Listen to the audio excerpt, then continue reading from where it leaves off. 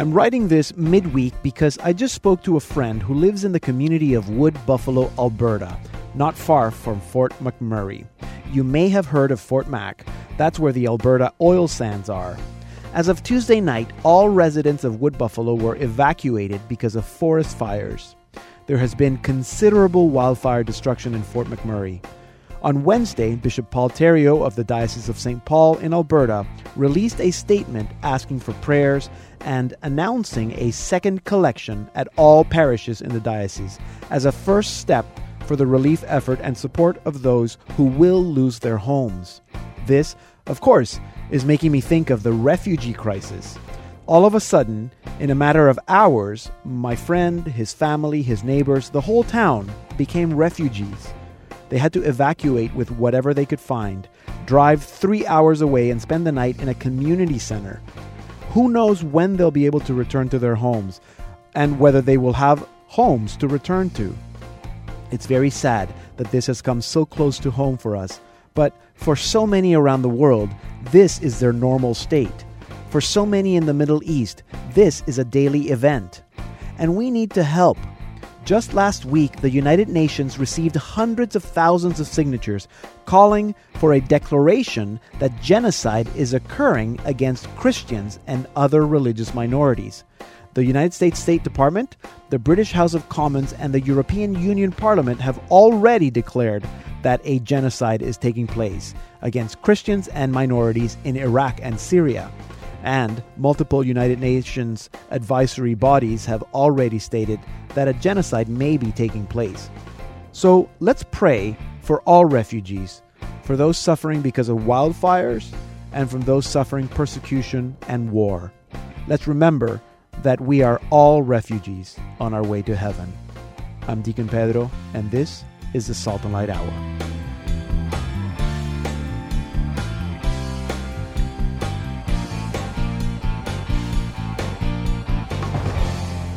Hello and welcome to the Salt and Light Hour. I'm Deacon Pedro, and sitting here with me is Emily Callan. So I'm not going to push this much more, maybe next week, but we're still looking for haiku prayers. Haikus, right. I didn't receive any new ones, but there are some that we received. It's my fault. Is it? You didn't write one. I didn't write but one. No, listen to this one, because I've been looking at Psalms, and Psalm 144. Yeah. Okay, this is almost word for word on this particular translation of the Psalm. Psalm 144, verse 2. The Lord is my love, my stronghold, and my Savior. He is my fortress.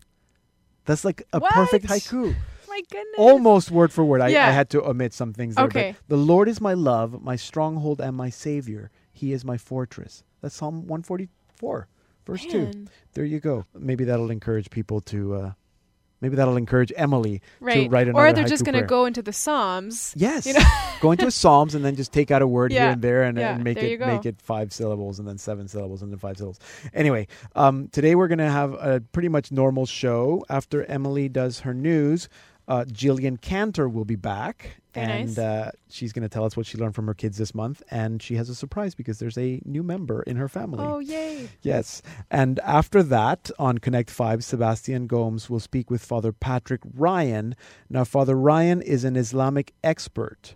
So they're going to be speaking about ISIS and Boko Haram, and it should be really good, actually. I'm looking forward to that conversation. Yeah. In our second half hour, we're going to be speaking with Diana von Glahn. She's a filmmaker, and she's the producer of a series called The Faithful Traveler, which we're going to be airing. We're going to be airing here on Salt and Light, a new mini-series that she's made called A Papal Pilgrimage in the Holy Land, which is kind of part of the Faithful Traveler brand. Right. A Papal Pilgrimage in the Holy Land, where she explores the history behind papal trips to the Holy Land. Anyway, she'll explain all that, so I don't need to explain it right now. So that'll be in our second half.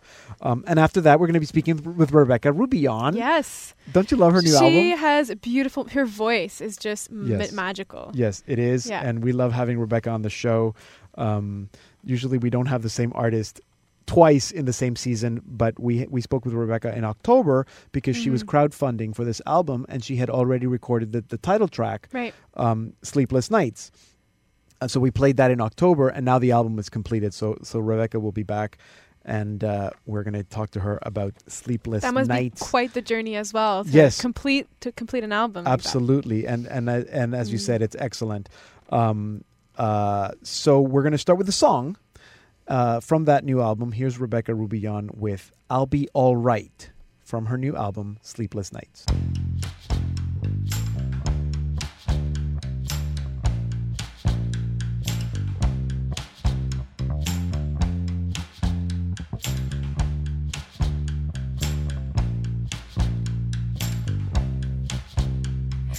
What if my plane don't land? What if my feet don't touch the warm sand? This isn't what I planned. What if I never find a better man?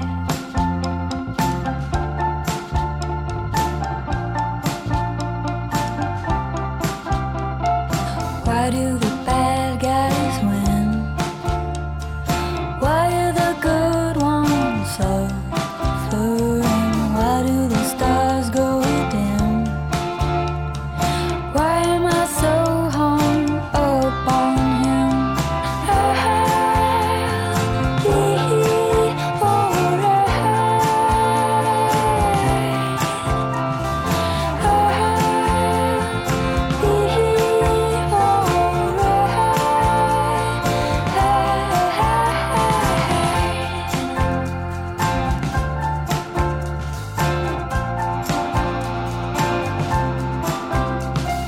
When will the sky turn blue? And where are the open fields to run through? When will we know the truth? Whoa, and where will we find the page to turn to? I'll be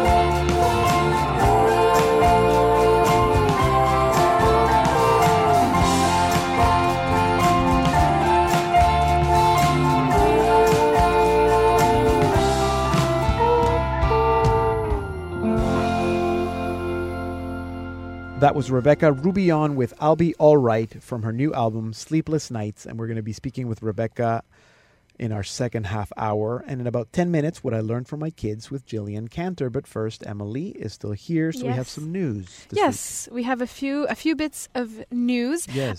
First of all, prayer intention for the month of May. The Pope every month has a prayer intention. And now, actually, I think since the beginning of the year, he started doing these videos with this prayer intention. That's so, right. I mean, we can't show you on the radio. No, we can't. But you can definitely check out either our webpage or the Vatican's webpage, and they're up right now. So his prayer intention for May is for women everywhere. Nice. And so the Pope has often spoken about women and their place in society and in the church and how and their value, and especially in his latest exhortation on the family. Yes. There's also a really cool thing that just came out in the Osservatore Romano, which is the Vatican newspaper, and they have a monthly section dedicated to women called Women, Church, World. And so This month's edition is on the Visitation. It's they tried to kind of like revamp it, so now it's like 40 pages, printed all in color, and it's women journalists who basically contribute to this. To this section. So it was presented at the Vatican this week. Cardinal Parolin, who is the Secretary State, he was there as well to present it. Okay, and it's available on the Vatican website in English if you want to check it out. So that's pretty neat. So Vatican.va. Yeah, yes. Exactly. Second thing, I guess this is more of an announcement, but in the Year for Mercy, there's a lot of different events happening, and one of the Jubilees that's going to happen more towards the end of the Jubilee Year of Mercy is in next October 2016. There will be a pilgrimage organized by Fratello, which is an association who helps those who live on the margins or who help the homeless in the street. So there's going to be about 6,000 homeless from around the world who will come with whatever organization, I guess, that they work for. And so they're going to come to go to Rome. There's going to be a prayer vigil. They're going to get to pass the Holy Door, and there's going to be a meeting with the Pope. Nice. So that's pretty cool. I mean, it's kind of a way to like finish the year in a bang, right? With good. So that'll be in October. I'm sure we'll be able to cover that somehow when we get to there. Yeah, exactly. Another thing too. So last Wednesday, as usual, the Pope did his general audience, and he spoke about a theme that I guess we've heard him talk a lot about, but about how we need to go to the peripheries, how we need to go out of our parishes. Exactly. So he said, mercy is basically the action plan of God, and so it should make us reevaluate the way that we live our own faith. Jesus teaches us that no sheep should be lost. Yes. And he assembles, the 99 to go out to look for the one who is lost. And so the Pope really insisted that not one person is ever definitely lost. Yes. That there's always basically potential, right? And everyone has values in the eyes of God. He said that again. And and so just to finish off, I guess he asked every one of us to just go out, meet people, and have joy in being missionary, and not to renounce to our brothers and sisters. Yeah, absolutely. I like that. Mercy is the action plan of God. Right. That should be our action plan too. Right. It's very good. Good.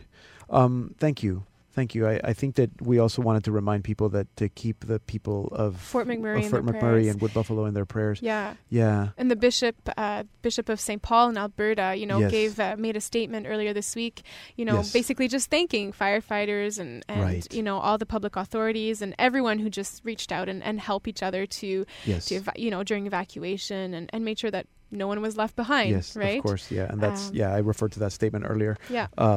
So that we can continue to pray for them, and I'm sure that we'll hear more in the next couple of days, next week or so. Yeah. All right. Thank you, Emily. Thank you, Pedro, for having me. You can watch Emily and all our Perspectives team in English, French, Italian, and Chinese to get the latest updates on what's happening in the Catholic Church. That's all on our website, saltandlighttv.org, and also on Roku. Hi, this is Father Rob Gallia, and you're listening to the Salt and Light Hour with Deacon Pedro. I'm Deacon Pedro. You can find me on Facebook. You can also find me on Twitter at Deacon Pedro GM, and I guess that's where you can send me a haiku prayer. Now it's time for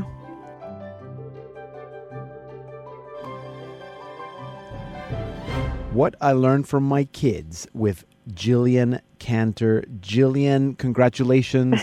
Thank you. Last time we spoke, you were mother of baby number 5, and now drum roll, you're mother of Jane Patricia. Yep, another little girl. So, you have been sitting around doing nothing, lots of time to write haiku prayers. I've just been staring at my baby. Actually, I have been just staring at my baby. That's the truth. We sit down a lot and stare at each other. Can I ask you about that? Because she's your 5th, and people always say that, the first one, you spend a lot of time with that, and the second one, the third one, 4th, 5th. By the time you're on the 5th, you're probably not, this kid is just sitting around, lying around, being ignored. It's definitely not. I do flash back to when I just had Joseph, and I think to myself, I did not enjoy that to its full potential. And lots of people tell you at the time, like, oh, enjoy this. This is a special time. And because you don't really fully understand the reality of what you're experiencing, you're just thinking, that person's crazy because I'm so tired. I can't enjoy this. But now looking back, I think, oh, yeah, they were totally right. It's a very special, unique time because you have those moments to just sit and stare at your baby and just and take care of yourself, too. And now when you have 5, you don't necessarily have all the time. Well, exactly. What somebody said to me was the last pregnancy, or the last when I had Clara, my 4th. Yes. And I was lamenting that. I don't have time to just look at her, and I feel so sad about that. And she said, you might not have time to look at her, but there are 3 other people who are looking at her. And she was right, because our kids really do love babies, and they're so kind and sweet. And they will, like Annie, who's just 3, will happily sit with the pillow on her lap and Jane on the pillow and just stare at her. And so, I do have those moments where I can run and do a quick chore, and she is quite content to hold the baby. Yes. So it's not me maybe looking at her, but someone is there. Someone is loving her and enjoying all her newborn moments. Yes. So. Sounds like there's a lesson right there. I know. Yeah. But I remember one other time after I'd had a baby and we did this show, and I think my lesson was throw away your to-do lists. Yes. And that's all I could think of when I was trying to come up with something for this episode. I'm like, I don't have time to think about this, but it's on my to-do list, but I've thrown out my to-do list and I don't know what. But yeah, there is, yeah. No, that's good because and you can throw. I'm gonna help you here because you can throw out your to-do list because you have 4 little helpers. Their to-do lists are different than mine. Well, yes, but the fact that you like I would be terrified to leave a newborn in the hands of a 3-year-old. Maybe I should be. Maybe it's really poor judgment if somebody is going to call somebody on me. But oh no, this is terrible. So you can go to the bathroom, at least. Yeah. So you've been staring at Jane Patricia and you haven't written a haiku prayer. Is that what this is all about? That is true. I am very sorry. Okay, then tell me about the name Jane because I didn't know what that means. Yeah, so we were very convinced we were having a boy, so we didn't have any girl names ready. We had a list, but nothing was really sticking, and we hadn't obviously settled on anyone in particular. And so after she was born, we were kind of trying to think of, okay, who's this today's saint, and I can't even remember if there was one or if it was just a really out there name that we we can't name our child that. And Chrysogenous. Pardon me? Chrysogenous. Yeah, that's not something her name. Something like that, yeah, no. Remembering that this is the year of mercy, I said, well, is there any name that means mercy or merciful or something like that? Yeah. And so I looked up Jane first. That was the first one that came to me. So I looked it up, and it means God is merciful. Okay, but you knew that Jane had something to do with mercy already? I didn't know. I just picked it out of the list and looked it up. Oh, and it just happened to mean God is merciful. It just happened to mean God is merciful. Oh, and wow. So in my post-birthing emotional state, I looked at David with tears in my eyes, and I said, well, that's it. She's Jane. And Patricia is the name of my paternal grandmother. Right. So we have a little bit of grandma in our baby. Yes, God is merciful. Yeah. And you were telling me, I think last time we spoke, that you were praying for mercy. Yes, and patience, and a whole lot of other stuff. So I felt like it is a special year, this year of mercy. And, when I think of mercy, sometimes I can't even properly define it. Mm-hmm. And that seems problematic to me. It seems like I have a lot of work to do on myself in terms of understanding and embracing and just experiencing mercy. Yes. So I love that that's her name because it will always remind me of this time. And there's this little squawk. There she is. And just to keep working on that. We took her into my 5-year-old's kindergarten class for show and tell. And he took his little baby sister for show and tell. Good. Yeah. Okay. And she survived. She did great. Mm-hmm. And the teacher asked the same question in front of the whole class. What's her name and why did you give her that name? And so I explained that story. And as I was talking to the kids, I was realizing that's a complicated to say that means God is merciful. Well, to them, what does that even mean? And then I realized, to me, what does that even mean? Mm-hmm. So, yeah, she's just we'll study that as I study her eyes, as I sit and stare at her. As you stare at her, because you have nothing else to do. Well, the other children starve and you stare at her. We're working on it. Something else I just wanted to share is that as we present ourselves to the neighborhood and to the people at swimming lessons and gymnastics class, I walk in there with all these kids, and I hear a lot from moms about, oh, I don't know how you do it, and I could never have done that, and that's amazing, you must be so busy. And I cringe a little because I never want to negate the busyness of a mom of one child or two children. Yes. Whatever stage you're at, there are times when it's overwhelming and there's times when it's amazing, and so I try to brush it off as much as possible and just say, oh, the older ones are very helpful, and just make it seem I never at any point do I want anyone to think that's a super mom, because I know that I'm not, and I know that I crumble, and then there are times when it's really good and everything is coming together. So I just try to push that aside. And one mom said to me, she said, I'm going to send my husband to see you because she wanted to have more children, but he's uncertain, and so she said, I want my husband to talk to you and to know all of your secrets. And I said, my secret is I don't have any secrets, and it's really the truth. It's just kind of a day by day, figure it out as we go.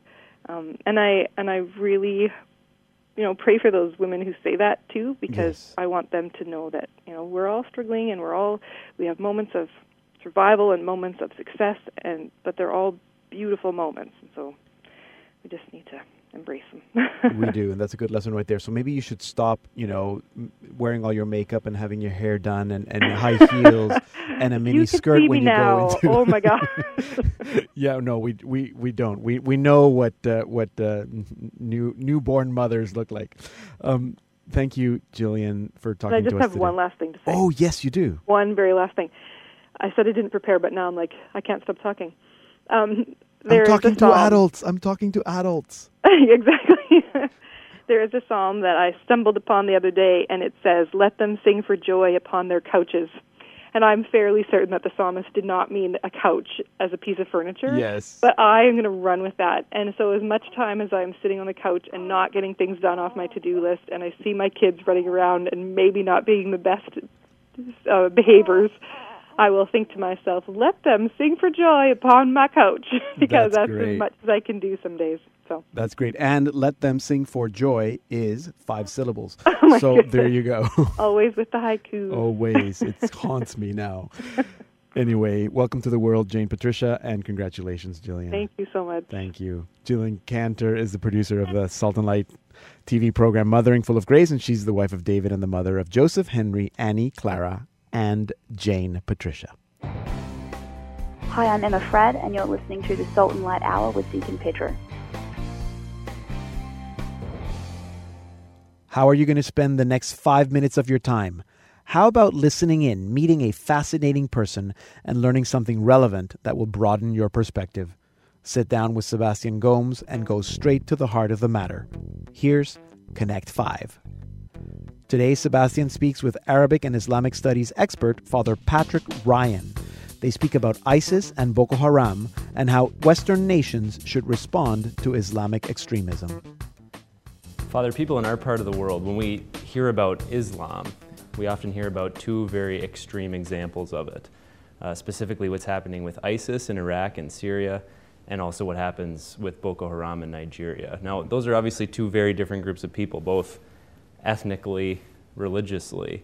What are the main differences that we need to acknowledge when we're talking about those groups of people, but also what are the similarities in the way that Islam is expressed by those groups of people? Well, they're both Sunni Muslims, and recently Boko Haram has declared its allegiance to ISIS. So what that means, since they're rather distant from each other, there is an in-between branch apparently in Libya, but I think what the main connection is through the internet. Basically, I think Boko Haram's situation is it arises out of Nigeria's neglect of its northeast. The northeast is not a center or a source of anything that the market needs. But also, I think Boko Haram has some connection with a somewhat fanatic movement that rose, for the last time, basically in the 1980s, the early 1980s. A lot of it was appeal to people who were not adequately educated to participate in the modern economy, people who had spent their childhood in Quran schools, had learned to recite the Quran, but could not get a job doing anything except be a night watchman. And that's the situation there. The situation of ISIS in Iraq and Syria is precisely the disenfranchisement of the Sunni Arabs, both in Syria, where 70% of the population and where the Alawi government has ignored them for years, and in Iraq, where the Sunni Arabs are 20% of the population. The Sunni Kurds are another 20%, but they're at each other's throats. And the Shiites have come to dominate what was once the capital of the Sunni Caliphate, Baghdad. We were speaking about the Western world's approach to Islam, and specifically politically, what that looks like. What would a good foreign policy look like from a country like the United States or Canada concerning the Middle East or what's happening in parts of Africa with extremist Islam? The reform of education in all these areas, better education for everybody, education that will lead people to employment, that will lead people to a more rational understanding of each other, of their faith traditions. I feel there's been a terrible decay in education, certainly in Nigeria, in rural Nigeria. The quality of schools has gone way down, especially since they were taken away from the missions or even from Muslim educational associations. And the government took them over and ruined them, basically, after the Civil War, which ended in 1970. The situation of the Christian minorities in Syria and Iraq is tragic. Not only Christian, but also other minorities like the Yazidis. They have very little chance of representation now that they have been minoritized. In the old Ottoman Empire, every minority had its head of its community, not a geographical head, but a sort of spiritual head, who could get to the court of the Sultan and complain, or to the local governor more likely, and to complain about mistreatment. The Ottoman Empire was made up of many different groups. The Ottomans themselves were Sunni Muslims, but they realized they had a lot of Shiites, they had Yazidis, they had Alawis, they had Christians of various sorts. But the Ottomans were more conscious of that, I think, than have been the modern states. You create modern states and you say majority rule, and that means to hell with the minorities. That was Sebastian Gomes speaking with Father Patrick Ryan. You can watch this and more interviews at saltandlighttv.org/connect5 and also on our Roku channel.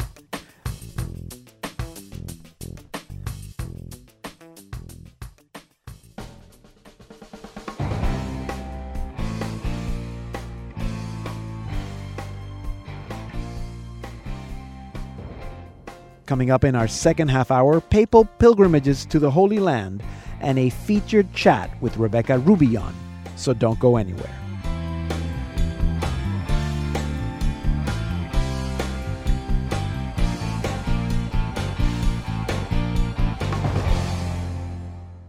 Hello and welcome to the Salt and Light Hour Part 2. I'm Deacon Pedro.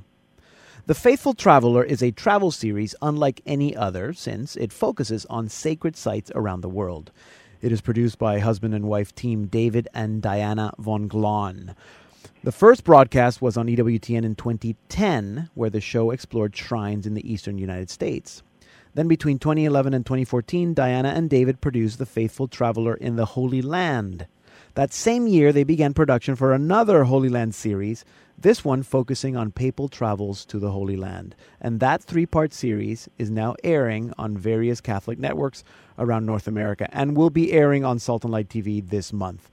And to tell us more, I am now joined by Diana von Glahn. Diana, welcome to the Salt and Light Hour. Thank you for having me, Deacon. So tell me, how did this idea of the Faithful Traveler begin originally?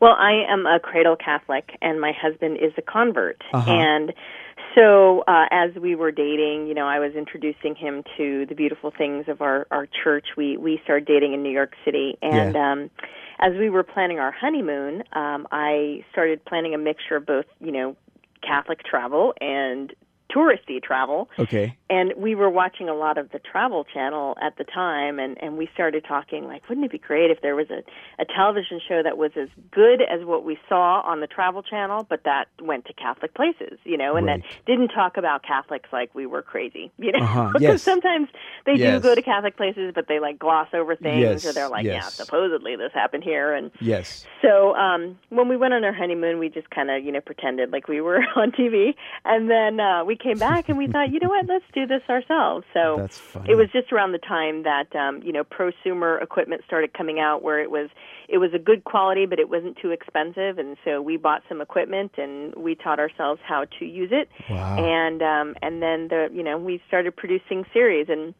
as you mentioned, our first series was in the United States. We kind of stuck close to home, so.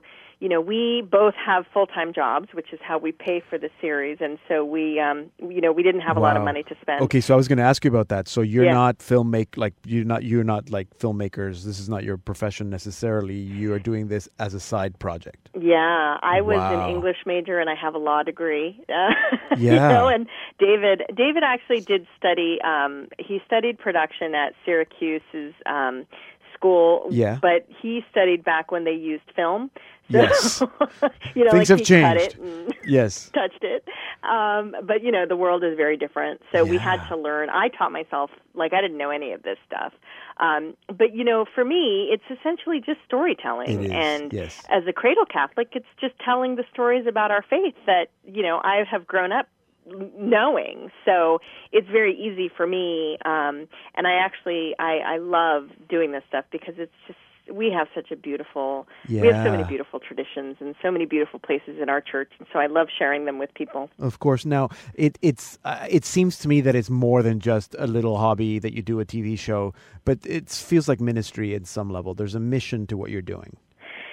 Well, our mission is really to share the beautiful things about our church, to encourage people to visit these places because, if people don't go, they close down. And, we just learned about this yesterday here in the Archdiocese of Philadelphia. The National Shrine of St. Catherine Drexel announced that they were going to be selling the shrine because, they can't afford to keep it open. Really? And that's kind of what we try to do is we try to tell people, look, we have these beautiful places here in the United States and around the world, and if we don't go visit them, then they will close down because, it takes money to run things. Wow. So then the original series you mentioned was focusing on shrines in the eastern United States. Yes, eastern because we live in the Philadelphia area. So, we drove everywhere and we stayed close to home. But we went to places like New York City's St. Patrick's Cathedral and the Cathedral Basilica of the Sacred Heart in Newark, New Jersey. We visited 4 of the 5 shrines here in Philadelphia. We went down to Baltimore and visited some places. And originally our goal was to tell people, you can go on pilgrimage in your own backyard. Yeah. You don't have to go to the Holy Land. You don't have to go to Rome. You can go to New York City or Philadelphia or, and there's so many beautiful sacred sites, around the world, in Canada and in the United States and, that people can go to. So that's what our original goal was. And then we got invited to the Holy Land. Yes, tell me about that. I was going to ask you about that. So how did you end up doing the Holy Land, the Faithful Traveler in the Holy Land? Well, we thought around the time that the show was going to die because, everybody wanted more, but producing a travel show is expensive and nobody could help us pay for it. So we were just kind of praying and thinking, okay, well, that's it. And then the Archdiocese of Philadelphia had organized a pilgrimage to the Holy Land with Cardinal Rigali, who was our Archbishop at the time. And the company that organized it, Select International Tours, wanted to hire someone to document it. And so they contacted us and I said, look, I have a television series and, we can kind of put 2 and 2 together. And Perfect. So that was how the series was created. We filmed the pilgrimage. We had never done anything like that before, and it was it was crazy. Yeah, but of course. It was fun, and it was such a blessing to be in the Holy Land. So then how did the Papal Pilgrimage edition come about? Well, then the Israel Ministry of Tourism saw our Holy Land series, and they thought it was really great. And they, the Holy Father was planning his pilgrimage to the Holy Land, and the ministry reached out to us and said, would you like to film the Holy Father? And I was like, yeah, but, I can't afford it. Right. And they sponsored us. So the Israel Ministry of Tourism sponsored our trip to Israel. So that's the when, Jordan Tourism Board sent us to Jordan. Sorry, that's when Benedict was going? No, that's when Pope Francis was going. In May of 2014. So just okay.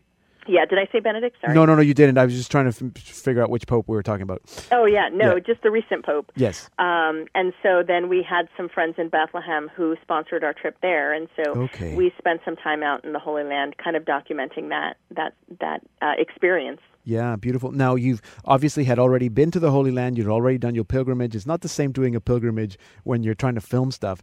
But how was it exploring the Holy Land, looking at it through the lens of a papal visit? We don't normally follow events, so it was very unusual for us to do. We're not journalists, like we don't follow the big things, so it was a big learning experience for me to see what these people go through, and I don't ever want to do it again because it was just crazy. It was fun, it was very exhilarating, but there is a lot of planning and a lot of stuff that has to happen beforehand to get access to all of these things, and but it was such a historic, monumental event, and we felt very blessed to be able to document parts of it. Right. So for people who are interested in watching this new 3-part series, what is the focus? Because are you just following the Pope Francis's visit, or is it more to what you're looking at? It's a little bit. We did 3 things with the show because, like I said, we weren't able to follow everything that the Holy Father did. We went to 2 of his events, the papal mass in Bethlehem, and then the presidential visit at Shimon Peres's house. Yes, wow. But so what we did was first we tried to explain why the Holy Father was there. Mm-hmm. He was commemorating the 50th anniversary of Pope Paul VI's visit with Athenagoras 50 years ago. Yes. So we wanted to explain what that was all about. Why it was important. We wanted to talk about the history of papal pilgrimages, the fact that since St. Peter left the Holy Land, it took 1,950 years later for another pope to go back to the Holy Land. So that's kind of crazy. Yes. And then we wanted to talk about, Pope St. John Paul II's visit, Pope Benedict XVI, and Pope Francis's. We wanted to visit some of the sites that they all visited and explain what was there and why they were important. And then we wanted to meet some of the people who live in the Holy Land to tell people here, that life in the Holy Land out there is not what the news portrays. Yes. That it's actually pretty normal. And it's a wonderful thing. So we wanted to encourage people to visit as well. Great. So it's a little bit travel show, a little bit History Channel, a little bit meeting living stones in the Holy Land, and a little bit papal journey. Exactly. Yeah.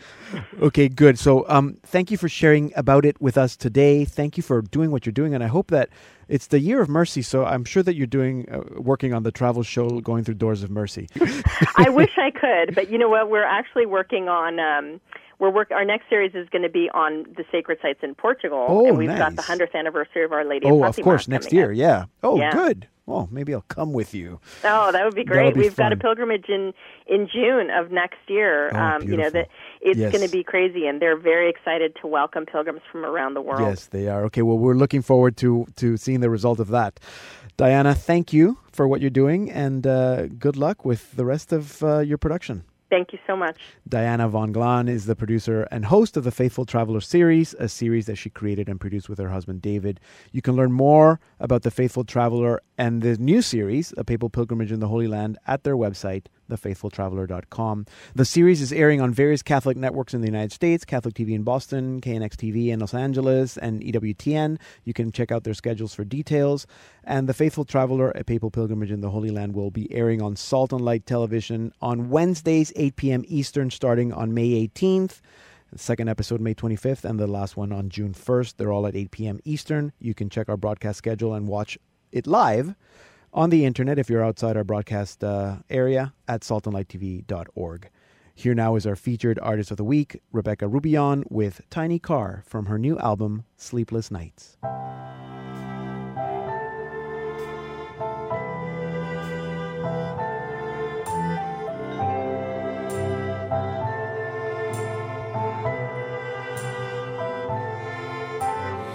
If I could go to outer space, I'd shoot right to the star I knew by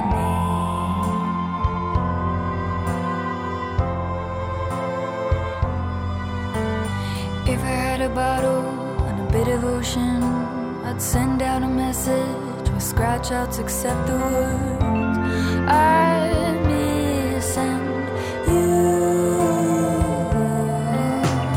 If I could go back to a better day, I'd already be strapped in, and you'd take me for a ride in your tiny car, and we'd fly to a place where we could begin again.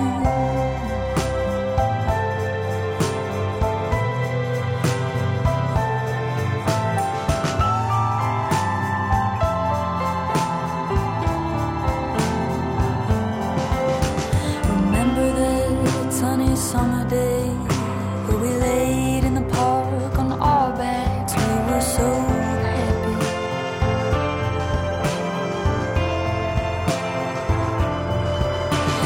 Played that silly trick on me, and I ran so far away. This time I'd stay right by your side. If I could go back to that summer day, I'd already be strapped in, and you'd take me for a ride in your tiny car, and we'd fly to a place where we could begin again.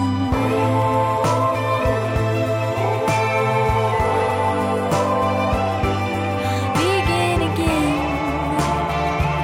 Just start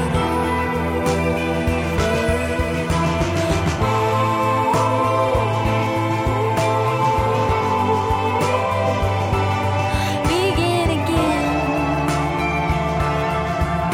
I know I can't go back to that summer day, 'cause I cry. I can't go for a ride in your tiny car, but I'll fly. I don't wanna live to see another day, but I'll try. I can't go for a ride in your tiny car, but I'll fly to a place where I can begin again.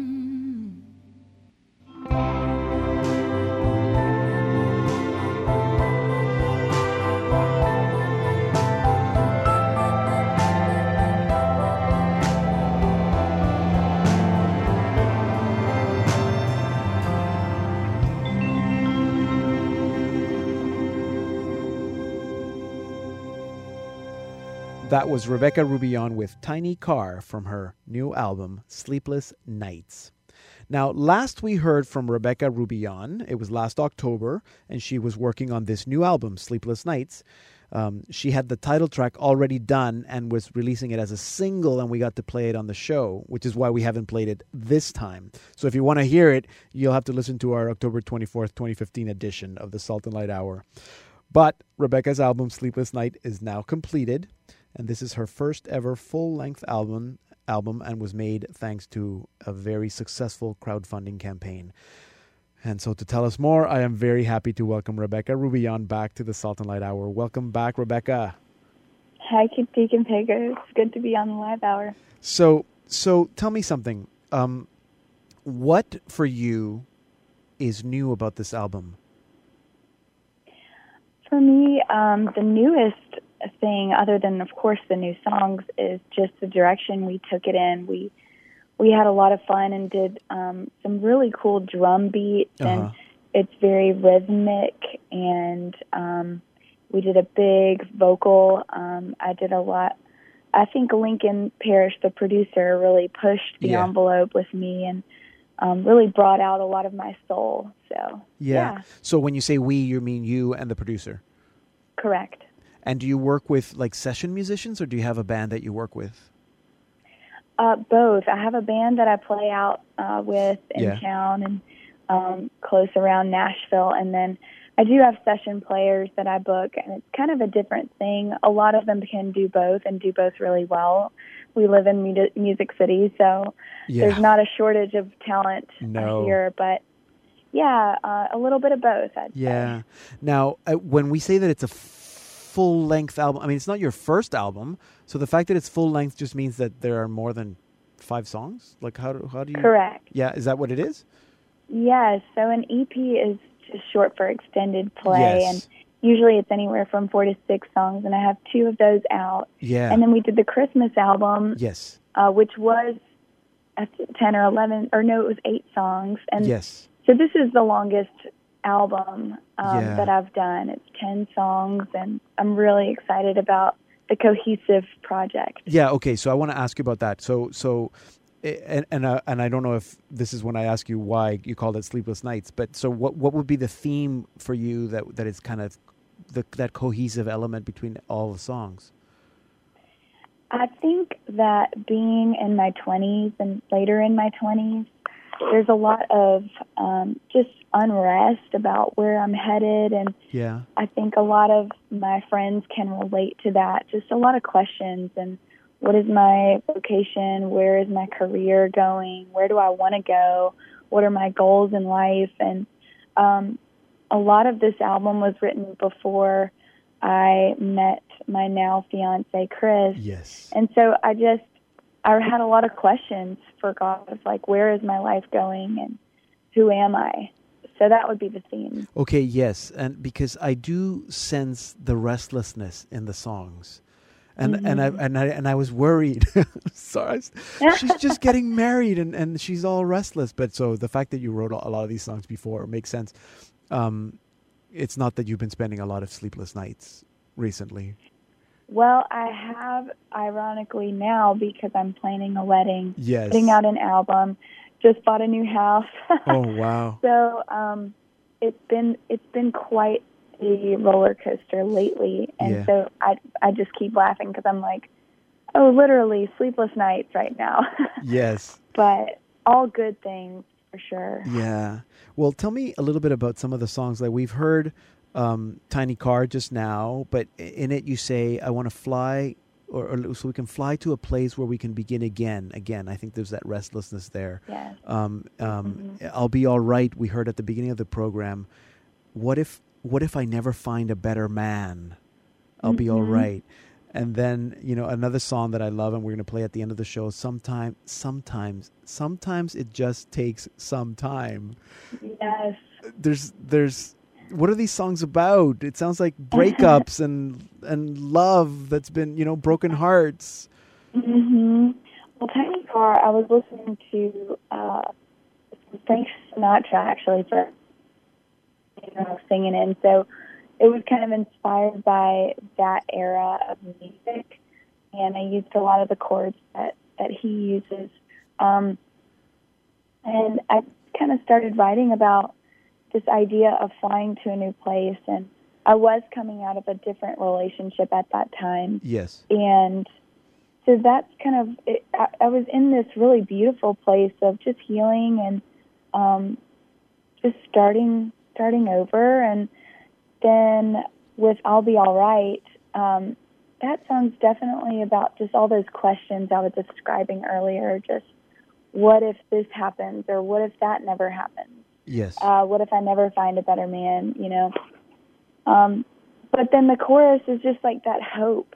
And I think the theme of the album is that the tug of war between fear and hope. And definitely as Catholic Christians, we have our hope in Christ and our good Heavenly Father who has a perfect plan for our lives. So that's why I put that chorus in there, because things always have a way of working out, That's true. And sometimes it just takes some time. Yes, that's true. And we forget that time, healing needs time. Do you feel that, obviously you're in your 20s, you're just starting your new life, you're getting married on May 21st. But a lot of young people are in that stage of life where they might feel insecure. Is this album for them, or do you think this album has a greater audience? I think it has a greater audience, but definitely I think that those people who are, no matter how old they are, just kind of in a state in life where they're in between, or they feel like they don't have much direction. Yeah. And I think we're all trying to figure out who we are as life goes on, you know, because we're constantly changing and growing. So I do think that this album is, a lot of young 20-year-olds will relate to it, but it is really for anyone. And then it's also a lot of fun too. Yes, it is. And so, especially compared to what I've done in the past, we just had a lot of fun with these songs. Some of them have a lot of deep content, but it's just easy listening, and it's a lot of fun to listen to. Yeah, so it's really for everyone. Yeah, that's true. It is a lot of fun, and it's not your typical sort of, you know, like it's not praise and worship or prayer songs. I mean, these are songs about real people and real situations. It's earthy, I think I would call it. It's like real. Thank you. Yeah. You told me a little earlier that you are already thinking about what's next. So what's next? Well, after I get married on May 21st, we're going to take the summer to really just build our home and enjoy newlywed life, and just take some time to be husband and wife, and to really live that out and experience that newness. But I do have a vision for my next project already, and that is to record.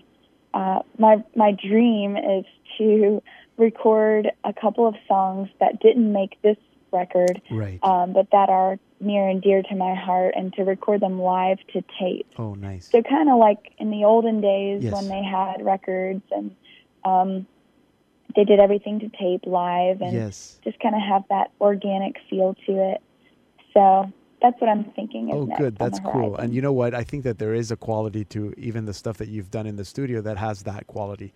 I've always thought that there's that sort of, not just Tiny Car that you said was inspired, you know, by Frank Sinatra, like that sound, that there's something about it that it's like, I can see her kind of with the old microphone and the big band in the back. So that would be very cool. Thank you. We're going to leave it there. I know you're busy planning a wedding, so I'll let you go. But congratulations to you and Chris. All the best, and we'll keep we'll keep you both in our prayers. Please do, and God bless. Thank you for your ministry. You're welcome. You can learn more about Rebecca Roubillon and to purchase her album Sleepless Nights at her website, RebeccaRoubillon.com.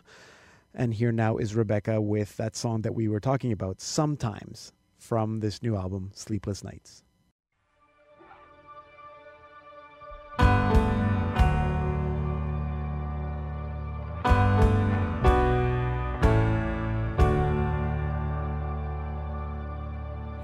Waiting on a tidal wave to come take me. I've been stuck in between of a raging sea, afraid of reaching out, but lately I've been waiting whether to drown or find safety.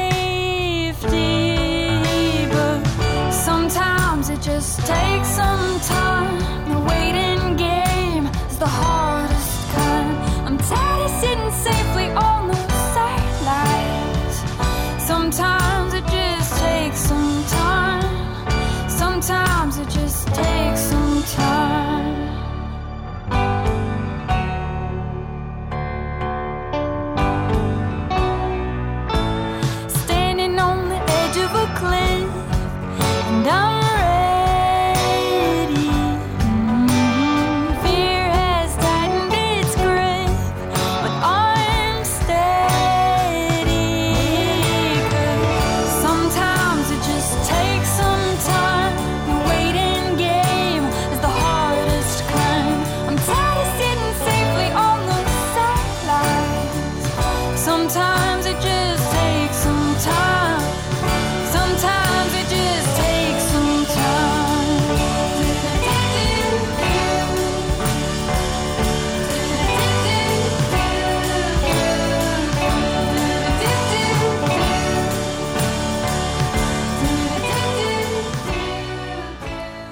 listening to Rebecca Rubillon with Sometimes from her album Sleepless Nights. Yes, and that's all for today. Maybe just a quick note. I think I'm going to be listening to Rebecca for a little while. Oh, good. Yes. I'll be definitely keeping her in my playlist. Absolutely.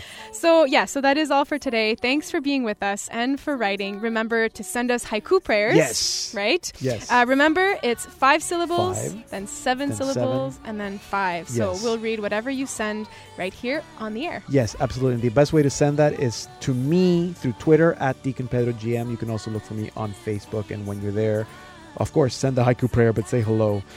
We also want to thank you for your financial support. What we do here takes money, so we're very grateful for your support. And while you're thinking about that, please consider becoming a Salt and Light monthly donor through our Guardians program. And that will guarantee us a predictable income, which is so important in our planning for next year.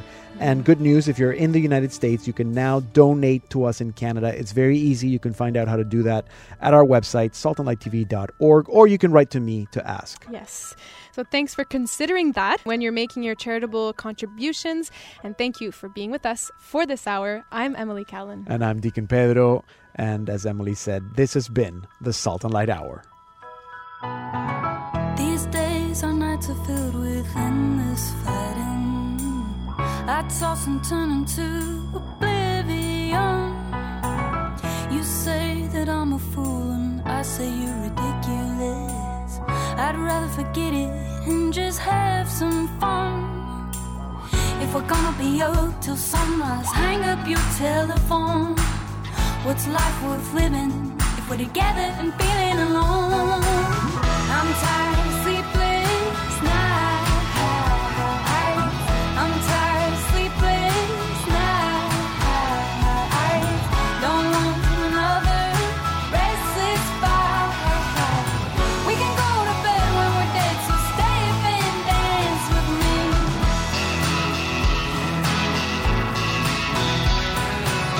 Get over here and let your body feel this beat. Just take my hand and spin me round and round.